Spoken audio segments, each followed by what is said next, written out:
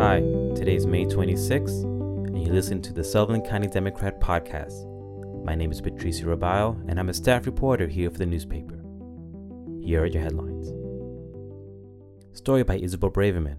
New county jail opening soon, but delayed due to the coronavirus. The new Sullivan County Jail has sat empty for some time now since its construction was complete. A ribbon-cutting celebration was held last October, and the move was supposed to happen a couple months after. At the executive committee meeting of the legislature on Thursday, Chairman Rob Dorey stated that the move to new jail will happen on May 30th. However, according to Sullivan County Undersheriff Eric Trivodi, that was an approximation, and the sheriff's office won't announce the date as it could cause a security and safety issue. Sullivan County Chair steps down. Story by Patricio Robayo. During the May 14th meeting of SUNY Sullivan Board of Trustees, their chair announced that he would step down temporarily from his position at the college. He said he would continue to be a part of the board and still part of the finance committee, but just not the chairperson. Bethel's famous block party has been canceled, and the town of Bethel pleads for federal aid. Story by Patricio Robayo. For the first time in history, the block party has been canceled due to the growing concerns of COVID-19 and its safety. Festival organizers have sent a letter to the town of Bethel stating they canceled their event that was slated for June 21st this year and said they would try again in 2021. This annual event usually draws around 3,000 people each year. Job numbers take a massive hit. Story by Joseph Abraham. The COVID-19 pandemic impact on the job market was finally reflected in the preliminary data released by the New York State Department of Labor.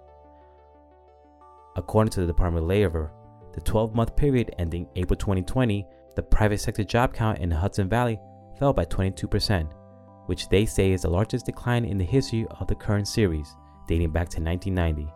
It also brought the private sector job count to the lowest April level since 1994. Prohibition Distillery helping during COVID-19.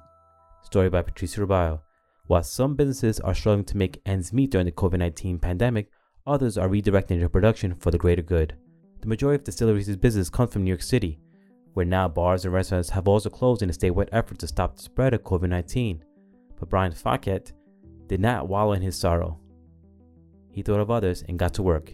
He watched as hospitals and residents were scouring through the online retailers and stores to purchase hand sanitizer.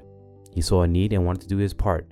I had a choice to either shut my doors or make sanitizer to help people, so I took all my money and I put it into hand sanitizer.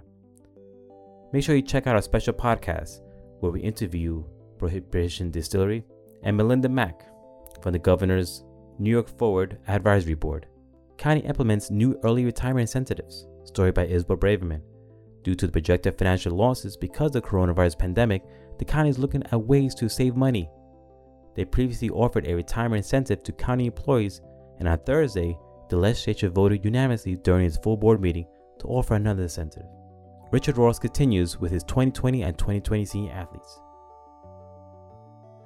This week, he features Tri-Valley's Victoria Sweet and Eldridge Jordan Reed. And that concludes your headlines. Make sure you pick up the Sullivan County Democrat newspaper for more news, and make sure you find us on social media. We're on Facebook, Twitter, and Instagram.